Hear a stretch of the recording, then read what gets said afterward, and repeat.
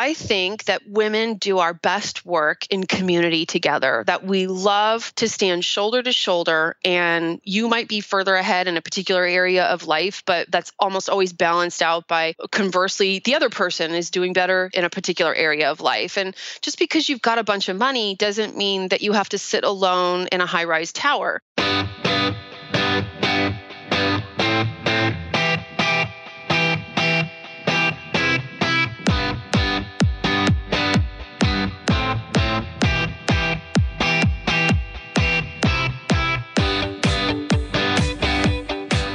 Hey, what's going on? Welcome to the Biz Women Rock podcast. I'm your host, Katie Krimitzos. If you are passionate about growth in your business, if you are growing a purpose-driven business, and you want access to education, to resources, and to other amazing businesswomen who can help you do it better every single day, then this is the podcast for you. And guess what? I am so excited to let you know that the Biz Women Rock Elite membership is now open and ready for you. What is the Elite? Just like elite athletes have certain qualities that make them stand out amongst all the other athletes, elite business owners are just the same. And in the Biz Women Rock Elite membership, you are surrounded by all of your fellow rockin' biz women who don't take no for an answer, who are super obsessed with continuing to grow themselves, grow their businesses, and do big things in this world. And as a member of the Biz Women Rock Elite, you get special access to really in-depth targeted education that is available nowhere else in the Biz Women Rock community, and specialized tools, strategies, and access to your fellow members in a productive way that will produce results in your business. You are not in this game alone, girl. So go to bizwomenrock.com/elite membership and become a member today.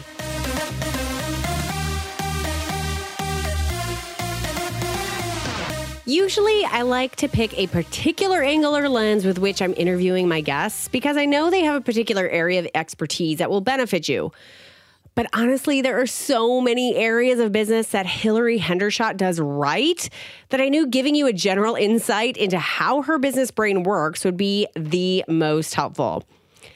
Hilary worked in her father's financial planning business for 13 years before she decided to open her own company.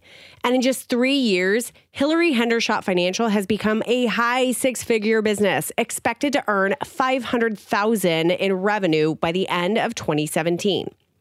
During this awesome interview, Hilary shares why she started her own company instead of simply taking over her father's business, the biggest mistake she made in her first year of business, and her specific process on how she hires right and successfully manages a virtual team. In addition, we also talk about the huge impact launching her podcast, Profit Boss Radio, has made in her business. Not just in listeners turning into clients, but in her overall personal brand as an expert in her field. Her quote was, "I believe what the podcast does is scale trust." This interview, I believe, will give you a deep insight into the person that Hilary is, which will ultimately explain why her business has had such a tremendous growth in such a short period of time. Hilary has completely fascinated me since I've known her this past year, and I'm so excited that I get to introduce her to you here. Hilary, what's going on, girl? Hello, Katie. I'm so happy to be here. Whoop, whoop. I'm so excited to have you here. I had the privilege of bringing you into the Biz Women Rock Elite for a special education last week. And that's why I was so excited to be like, dude, I've got to bring you on the podcast. So like everyone who's a part of the whole community can hear what an amazing woman you are, what an amazing business owner you are. So I'm so happy that you're here. Thanks. Yeah, your elite group is pretty fantastic. They were getting kind of excited. Couldn't see them, but they were chatting and I could see the pop-ups. And so that was exciting. I had a lot of fun. Oh my God. And if you have yet to join the elite, when you do, you have access to that interview that I did. And it was brilliant, all about like mindset and money blocks and negotiations and putting attention on your sales and all. I mean, just nugget after nugget after nugget. It was great. As a matter of fact, I think you're one of the few that I've actually been writing down quotes. I was writing down quotes during our conversation, and I was like quoting Hilary Hendershott. Okay. Well, I'll be looking forward to some good Giphies. Yes. Love it. Well, so I wanted you here because truthfully, I could have you speak about a specific business topic on a lot of different things. Really, at the end of the day, I think your story as an entrepreneur is pretty darn inspiring as well as very practical. So that's kind of what I wanted to share with you listening today. Hilary, you have had Hilary Hendershott Financial for a little over 3 years now. How in the world did you start your financial education? Like what got you in a place where you knew that you were ready to start that company? It was a conflagration of events. It was both, I can finally see that I can do this. And by the way, I kind of have to do this or I'm going to be miserable. So I had been working in my father's financial planning firm for about 13 years approximately.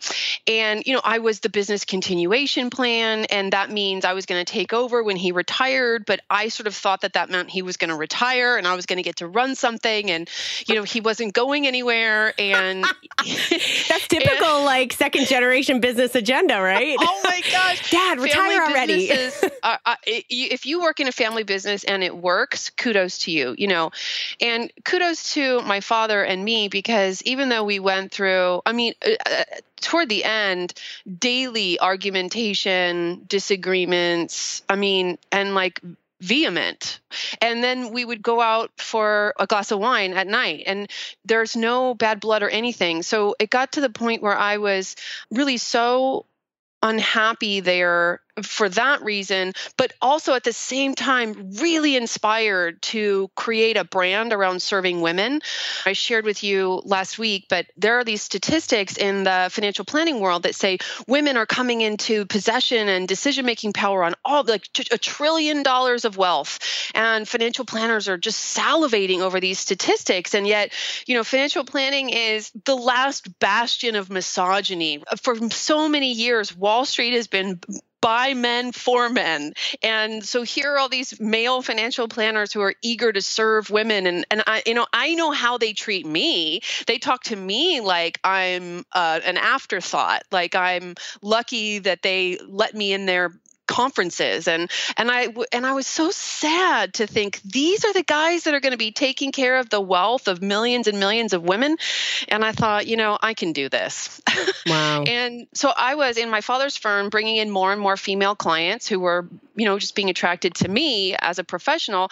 And I thought, I really want to create a brand that serves women. And in order to do that, I did have to leave. So why I left is really my husband at one point said to me, the fact that you're as unhappy as you are, that you're still there and these disagreements with your father continue is really, he actually said it's hurting our relationship because I was that unhappy. And I think that was the bright line for me. It was like, oh, I got it. Well, I'm actually not willing to sacrifice my marriage because I'm afraid to move. So I put on my big girl panties and I had one of the hardest conversations of my life with my father and his wife, by the way. His wife is a 50% owner of his business. So it's a joint business. And it was really hard. Was he supportive? He was. He really was. And just, I'll say this, why not be naked and vulnerable? I was paying the house a share of my book, my portfolio, my client base, and I continue to this day to pay that share to him. So wow. I'm paying him about $40,000 a year. Wow. And that's, I'm assuming, because like you basically took that book of business with you as you started your own company. Exactly. Was there any sort of weirdness that you had to go through saying, hey, Dad, I'm going to ask ask these, my clients if they want to come with me, or was it just assumed, or was there like a non-compete that you guys had to kind of talk through, or what? Or is that why you were then paying that money to the house every year? My husband was the one who suggested that I continue to pay the share to the house. And there was no non-solicit or non-compete. Those are not enforceable in California anyway. And we were a family. We didn't sign any contracts. Everything was verbal. And that was another problem. Interesting. And so, in that same meeting, the hard conversation meeting, I just said, this is my plan. My plan is to invite the people who are working with me to come with me. If they don't want to come, they'll stay with you, and I'll continue to pay what I've been paying. And they said, okay, we'll take it. Wow. So in essence, their financial situation didn't change. Actually, it significantly improved because I had a base salary too. So they stopped paying me my base, kept earning the revenue share. And ultimately, I can still be their business continuation plan because I can now buy their business. Instead of inheriting it, I could actually buy it. So in my opinion, it's a win-win. Well, so in that first, I guess, year of you going out on your own, what was the biggest challenge that you have? Did the clients that you took with you, did that I'm okay, I don't have to start from zero? Did that make you feel a little bit padded, or what was your experience during that first year as you were transitioning and officially saying, I am my own entity? So, and I don't know what it is about you, Katie, that makes me want to share things I've never shared before. Yes. I have that skill set, In that first year, I hired an employee out of the MBA program at Santa Clara University, which is my alma mater. So she was on the marketing side. And then I brought in someone who is a former mentor of mine, someone who had fallen on hard times and was out of work, and someone I really looked up to in the past. And what I did wrong was I didn't articulate expectations, and it became a nightmare. It was one of the more negative experiences of my life. How so? Just as far as what you expected the work to be? Yeah, very different expectations on her part and my part. For example, being in the financial services industry, I'm very highly regulated. I need to approve everything that goes on my website. And she was changing blog posts. And I said, no, I have to final approve everything. And that was, I think, offensive to her. And that's just a representative example of the kinds of things that went wrong. And ultimately, I think, we didn't make as much money on the information product side. That's one thing I really learned, and a struggle that I did have in the first year is I thought, I want to build a scalable business. I want to have this online course. Well, Katie, it turns out women don't really want an online course about money. They want coaching, or they want a book. Okay. And so I'm now providing both of those. I'm trying to get a book out, but I put a lot of effort and energy into launching a program, and her compensation was a function of direct sales from the product above and beyond the cost that went into the promotion. And it just didn't do as well as I wanted it to. And so she ended up not making the money that she wanted to make, and that became a very emotional issue for her. And I didn't really know how to deal with that. Wow. So is that an official, okay, we're done and now everything's fine? That's part of the past. Let's move on. And you guys both go your own separate ways? Yeah, we're not in communication anymore, unfortunately. Oof. Yeah, it was really, really hard. I'm sure for her as well. And one of the things I said to her many times is we're just having very different viewpoints. Everyone's viewpoint is valid, but clearly if you had my viewpoint, you wouldn't be doing the things you're doing. And clearly if I had yours, things would be different. But, right. It is the way that it is, and it's not working. So that was really hard. Wow. Well, you mentioned the idea of the info products and doing things in that scalable model. It's really interesting to me because when I take a look at you, you're not somebody that I would consider your quote unquote typical financial advisor. Can you give everyone an idea of what your business model actually is? Because I think it's a little more innovative. It's a little bit more intuitive as far as who your clientele really is. I really like the idea of rethinking the way financial services are delivered.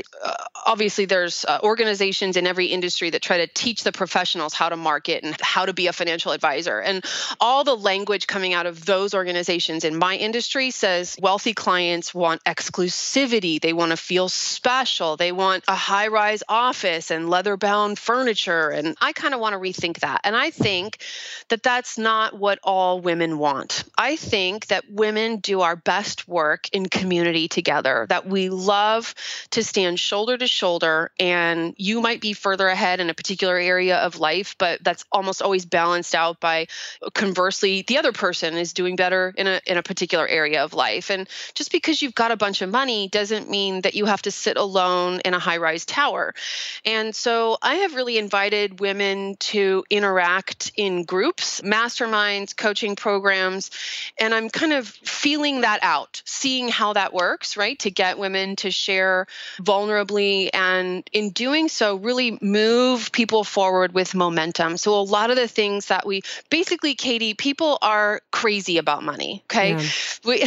And a lot of those insanities live, and this is not a personal insult to any of you listening. I'm crazy about money. We're all crazy about money. Money is a blank slate. You can put anything on it that you want. Money doesn't exist in reality. We made it up in language, but we act like it has all these characteristics, and it really doesn't. And so when you get together, and if you can bring those out into the open and see how others are moving forward with momentum, I think that when you interact with money in reality, you can kind of unwind some of those insanities and produce a lot of forward progress. And so I'm testing various ways to have that happen. And I do have a very traditional financial planning service model. I do have clients that come meet with me one-on-one. We go over their estate planning, tax planning, investments, savings rate. So I do that work as well. Well, and I think another kind of non-traditional part about everything that you have is that you have a virtual staff.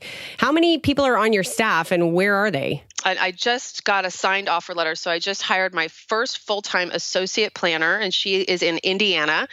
I have an operations manager in Arizona and a paraplanner in Sacramento, California, which is a 2-hour drive from my office. So being in the San Francisco Bay Area, what I decided to do, my compensation strategy is to hire people who feel that it is a benefit to be able to work from home, work flexibly, and then I don't have to pay the San Francisco Bay Area premium. I mean, $150,000 a year in San Jose is like poverty wages. Yeah. Isn't that crazy? It's insane. So when you start looking outside of those geographic boundaries, you can start finding high quality people who are driven, who can work from their own home, who can work at their own pace, that fulfill and over deliver to what the company's mission is. And then you can be able to pay accordingly to that. There are things you have to do to compensate for, the team's not always together. So a daily huddle, a daily communication where we talk about what we're working on and any obstacles we see. Right now, my plan is to fly everyone in quarterly to get together for a couple days, because you still have to build rapport and build relationships, right? Doing a lot of meetings on FaceTime so you have that visual aspect of the relationship. Yeah. But I think it works, and I don't have to have a big office, and I can run fairly lean. Yeah. Well, okay. So right now you're working from your office, you have people all over. And what would you say is like the big vision? What do you really want out of your company? Oh, whoa. Oh, I'm going there, girl. You should have told me to prepare for that question. All right. Just a little glimpse into it. I'm not asking you to like foresee the future, but like, there's every single one of us has at least a glimpse of why we're in here doing this. I know that you mentioned that there's this big pull for you to fulfill the needs of this ever-growing population of women who have financial freedom and control over our monies. And we're doing that for good reasons and making an impact on the world. And I know that's so much a part of why I show up to do what I'm doing every day, because it empowers all of these incredible women to make impacts. And I feel like you and I are very similar in that respect. I don't know if that's your full vision, but like every single woman listening right now has something like that. I'm not saying it's women specific, but like we've got some deeper purpose that makes us show up every day. So what is that for you? If you look at the spectrum of people who have the degree of financial success that they have, there are smart, successful, educated people who heretofore have never achieved the financial success that they want. My assertion is that that is a psychological problem. You could call it a mindset problem or a language problem, but that the point is it can be resolved, okay? So I want to create and document a technology, a system that I can put women through a process, a curriculum or a coaching program that turns them out with more earning ability, the ability to save when they formerly were spending, the basic understanding of how to interact with the stock market, or at least knowing who to hire to do that for you. I mean, my vision is to transform women's financial lives. And I say women, I'm just motivated to work with women. It works for men too, right? And 30% of my clients are men, but it just really inspires me to work in the community of women. And so I really want to create a transformational brand. And I don't want to manage a huge team. Like, I don't want to be a human resources person. Yeah. So we'll see how it looks from a company standpoint. But man, would I love to get to the finish line of life knowing that there are people out there who have financial freedom that wouldn't have otherwise because they interacted with me. That's what gets me up in the morning. I love that. And I identify with that. And I really believe that every single person listening is like nodding their head. Like, okay, I want other people to benefit. I want to make this world better. I mean, that's the common denominator is like, I'm in this because I want to make the world better. I want to make an impact in some way, shape, or form that directly impacts my life as we're doing it, but has something so much bigger happening there. So I just love that. Now, in this time, in these past 3 years, you have had a major life change called having a baby, which I'm sure probably changed a few things for you. So because that could be a long conversation, what is probably the biggest benefit or the greatest thing that has come out of having your daughter amidst growing a business? And what is the most challenging thing that's happened? Lots of women are moms, right? Mm-hmm. And moms relate to other moms. And I notice that there's more camaraderie now that I have a baby. Yeah. I get to be part of this cool Facebook group for people who have online businesses and are moms. And that wouldn't have happened if it weren't for little Harlan.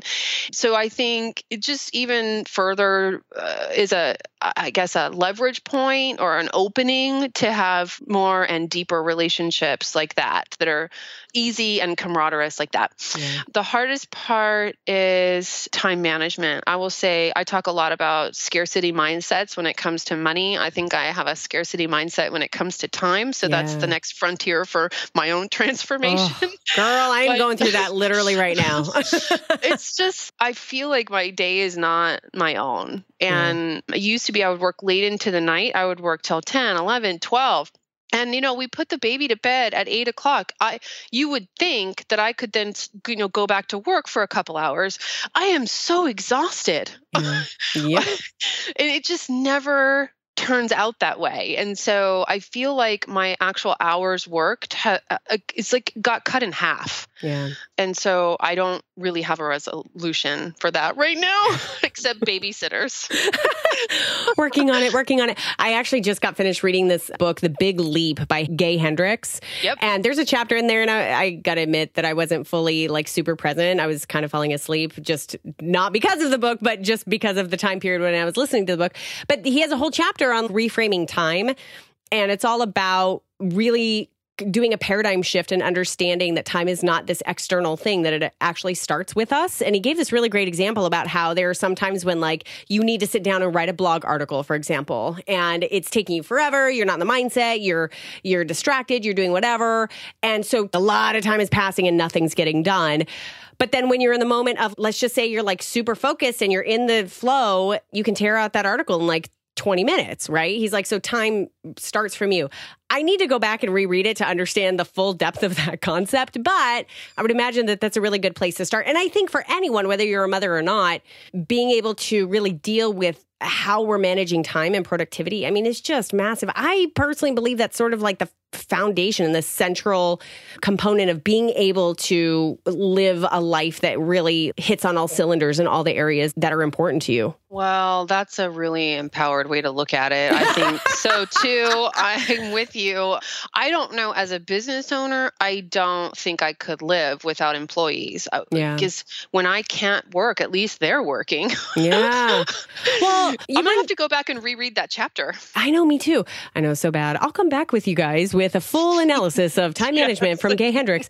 But you bring up a good topic because there are a lot of ladies listening who have employees or have independent contractors working for them. Based on the conversations that you and I have had, you're pretty darn awesome at being able to identify talent, set up expectations, and it's probably because of that first initial negative experience that you had, and being able to actually delegate and like get people to do the work that you don't need to be doing. So can you give any sort of recommendations or habits that you have or structure that you've created for yourself that helps you do that well? On how to identify who's going to be a good employee? Well, I guess maybe how to actually delegate, like how to actually leverage other people's time so that you can save yours for those most important things in business. Yeah, I'm almost spiritual about hiring because it all starts with who you hire, right? You can take well-intentioned people, but if they're lazy or uncommitted or disloyal, there's really nothing that you're going to get out of them. It's going to be a big waste of your time and money. And so I'm very careful who I bring in.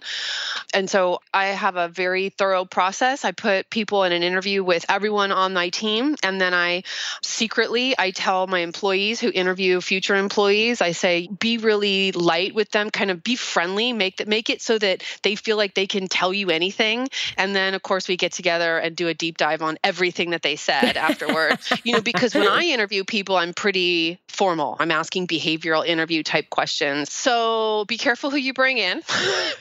And I think it starts with documenting accountabilities. So you got to write down everything that's happening in your business, everything that you're doing, and then every action that you're taking is tied to an accountability. You have an accountability to produce blog posts, to produce a physical product, to produce sales conversations, right? And so you need a list of those accountabilities, and then you just have to delegate them. Yeah. And I will say, I haven't been the best at that. We had a screw up last week where there was a project and I wanted my ops manager to handle it, but I step in and take over when I don't think she's doing what I would want done.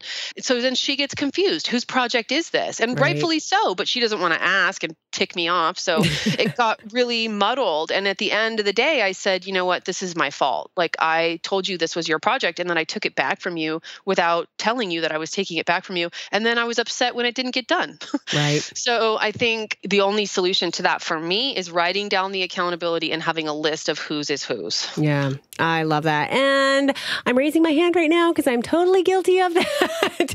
Taking back over projects, because then your little perfectionistic starts to kick in like, dude, I could just totally take care of this in like 10 minutes. And then you get interrupted 5 minutes into it and then it never gets done. And then you're angry that it doesn't get done the right way because you delegated, but now you took it back. So there's a lot of us nodding our heads. Yeah, as a business owner, when you take it back, it feels like, oh, I'm just being responsible. This is my company. I should just make sure this happens. But actually, it's kind of a jerky thing to do to your employees. So true. Hilary, in the past 3 years, what have been some of your biggest successes that you've had? I feel like you, and I don't know the super intimacies of your business, but I feel like you've had very strategic and purposeful growth. You've created a very significant business just in 3 years, in a relatively short period of time. Can you talk a little bit about maybe specific planning that you do, different types of like setting yourself up for success? Do you do annual planning? Are you doing quarterly planning? How are you following through with that? Do you have a coach to help you out? What are you doing to make sure that you are continuing to grow in the way that you want to grow? I feel I needed to have taken notes on all those questions. Sorry. So that's like, I just committed like podcast interviewer suicide. I'm sorry. Which of those 80 questions would you like to answer first? I'll just go off the cuff. I know, off the cuff. General like habits, because that anyone who, the reason I'm asking is because I feel like when we as businesswomen who are passionate about growing and are constantly in our businesses to grow, there is this thing called life happens, it feels chaotic, and then I get pulled away from the plan. And then I'm growing sort of not by accident, but not nearly as purposefully and as focused as I want to be. So I guess that's the question I'm asking is, what do you do to stay focused and growing so purposefully? Well, I think I'm naturally focused on the numbers. I have a written sales process. So my opportunities, it's like a huge funnel, right? The new revenue coming into the business is like there are prospective clients, and then everyone's at a certain stage in the onboarding process. And so that's all documented. That's been disseminated to the team. So we work from that process. I use Salesforce as a CRM and opportunities tracking. I don't think that Salesforce is the best. I'm going to be moving away from it. I don't think I'm their ideal client, but I do use it right now. You could use a spreadsheet if you wanted, probably not a Word doc, but a spreadsheet would suffice if if you're depending on how many sort of working parts you have. But I run my business from the opportunities dashboard, and I was blogging for a long time as a marketing tool, and I really wanted to start a podcast. I think because I was listening to so many podcasts that were making such a big difference in my life. And it really was a kind of the best thing that I could have done, because it turns out that the audio medium is just really a strong suit of mine, and blogging isn't. And not only that, but women don't really want to read a bunch of blog posts about money. It turns out that it's not something like, for example, I've spoken a lot about this with Amanda Steinberg of Daily Worth. She's the CEO of Daily Worth. And, she gave me a statistic. If their articles were more than 25 to 30% about personal finance, so on Daily Worth, you also can read about career and time management and a bunch of other things that aren't personal finance. But she said if it was more than 30% personal finance, that their readership would just drop off precipitously. Wow. Yeah, it's just not something women go to the web to read about. So I launched the podcast, and it's been, it's almost therapeutic for me. I get ideas for episodes all the time. And the hard part is getting them documented and written down so that I can flesh it out later. And so I've loved that, and definitely have had lots of new business as a function of the podcast. So that's been really exciting. That's Profit Boss Radio, by the way. Yes, and, which there will be a link in the show notes. Well, and that's what I was going to ask. Like you said that you've had new clients from it, but what has been the overall impact of that podcast? I feel like it's pretty big. Measured how? What do you mean? Sorry. I mean, just the fact that, like, I think you're awesome is pretty much what I'm trying to say. No. I mean, just the fact, okay, because here's how you measure podcasts is, yes, indirect, like that turned into a client and that turns into revenue for my business. But there's also this thing called branding, and like the fact that you as an expert in this financial arena are out there, and there are so many more people listening than who have come in as your clients, but come to you as an expert and as somebody who knows what they're talking about. So they can become part of this larger community, if you will, of people who just love what you're doing and believe in it and go to you as that expert. I get these emails, Katie, you must get them too, from women who, just last week, this person said, for years and years and years, I, in my mind, was never going to make more than $90,000 a year. And then I started listening to Profit Boss Radio, and Hilary one day said, you know what, there are people out there making $200,000 a year. Why can't you be one of them? And she said, I went back to school. She was already a nurse, and I don't know the alphabet soup of designations that a nurse can get, but like now she's up to like $170,000 a year. Wow. Right. And I'm like, and she's like, and that was just because Hilary said that one day. It almost brings me to tears to know, that really is kind of that dream fulfilled that I shared with you. My vision earlier is like, yeah, people have financial freedom because they came into contact with me that they wouldn't otherwise have had. And so I think the feedback I get from women who listen to the show and get it is just so monstrously positive. And they get on the phone with me and they say to me, first of all, I already trust you. Like, I don't want to work with anyone else. I know your family. They know my baby's name and my husband's name. And they say, I already know I want to work with you. Like, where do I sign? Yeah. And from a business perspective, it blows me away because I usually have to spend 3.5 to 4 hours with a prospective client over the period of a month to get to a place where I even ask them to sign a contract, right? Because financial services is such a trust-based business. But I really look for ways in my business to scale. And I believe that what the podcast does is it scales trust. And that is a thing that I don't think any other financial planner has or really gets. because ultimately I'm in the business of building trust. If you don't trust your financial planner, you don't stay very long. Right. You move on. And so trust is my lifeblood. It's my business lifeblood. And so I'm intentional about sharing things about my life on the podcast and being open and vulnerable. The business woman in me wouldn't want to share about, I just bought a house and we have to move because we got kicked out of this house we were renting in because the owners wanted to sell it. And so, oh my gosh, I have all this stuff to do. And I never would share about that. How do I say? The businesswoman I was raised to be wouldn't want to share that. But now I know that is the stuff you share. Right. So that people know you. So I think the bigger impact has been very, very positive and remunerative. I mean, don't get me wrong. I wish I had 3 times or 10 times the downloads that I have, but that's an infinite possibility of numbers. Right. Exactly. I love my listenership and they've been very positive with me. And so it's something I'm really glad I took on. I love that. I want to go ahead and conclude our conversation by asking you, over these years, you are now 3 years into your own business. You are well over a decade in the industry as a whole. As an entrepreneur today, how can you stand and look back on the businesswoman that you've become?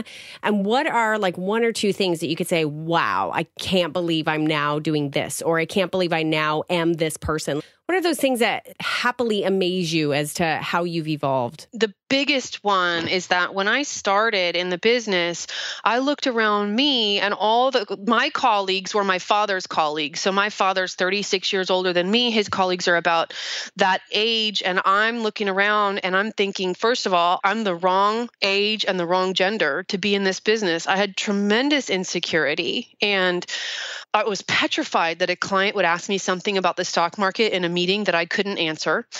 And I just one day had this realization that as I'm looking for a female doctor, by the way, I only like to go see female doctors. And I'm looking for a female doctor. And all of a sudden, this realization came to me. You know what, Hilary? You're not the right financial planner for some people, but you're exactly the right financial planner for a lot of people. And your job is to find those people. And it was like a sea change of who I was for myself in the world. And I think my business grew, 25% that year. And I think just energetically, I don't know, something opened up in me and people felt it and came my way. And so I can't believe that I'm very confident about talking about investing in the stock market. I never thought that I would get there. And I'm at the point now where those days are gone. Like I relate to myself like an expert in that. And I never wanted to be a business owner. I never wanted my financial resources to be a function of my own selling and production. And boy, that mindset changed 100%. If you aren't a business owner, if you aren't an entrepreneur, you're essentially stuck at this ceiling called the wage somebody else decided to pay you. Mm-hmm. Yeah. And the lifestyle of an entrepreneur has so much freedom and flexibility, and there's just so much you can do as a business owner. I'll never go back. So really those 2 things. I love it. Love it. If you do not currently subscribe or listen to Profit Boss Radio, I highly recommend that you do. Such great information. And you hear it now, like just how kind of made for radio Hilary's voice is. It is so wonderful. And the information that you share on there is so relatable. Like it's not off the wall. Like I can't understand these terms. Like it is very, very relatable, very easy to understand. And if you are looking out for any financial advisor who can help you, whether it's with coaching, masterminding, or specifically with your portfolio, I would highly recommend you go check out HilaryHendershott.com, and that will be in the show notes as well. Hilary, thank you so much for giving us an inside view as to what the heck goes on inside the brain of a great business builder. And I know we hit on so many different parts, but overall, what I was hoping to communicate that I feel like we did really well was just like, all the ups and downs, all the little specific things that you give a lot of attention to, the things that you've had to overcome, and ultimately just the fact that you continue to grow with this big vision and with this big purpose in mind. And thank you so much for being on the show. Thank you. That was one of the most interesting interviews I think I've ever done. You're really great at this. Except for that. Here's 20 questions. Pick one. Girl, I'm allowed a few of those after 3.5 years of interviewing. Thank you so much for taking the time out to listen to this episode today. I am so grateful that you are here listening. If you want to connect with your fellow listeners and start having more and more business conversations so that you can learn all the intricacies you need to learn about growing a business and growing it purposefully and making it grow beyond what you can possibly imagine, go connect with thousands of other business owners in the Biz Women Rock community. We have a private Facebook group that is totally free for you at bizwomenrock.com/group. I look forward to seeing you in there.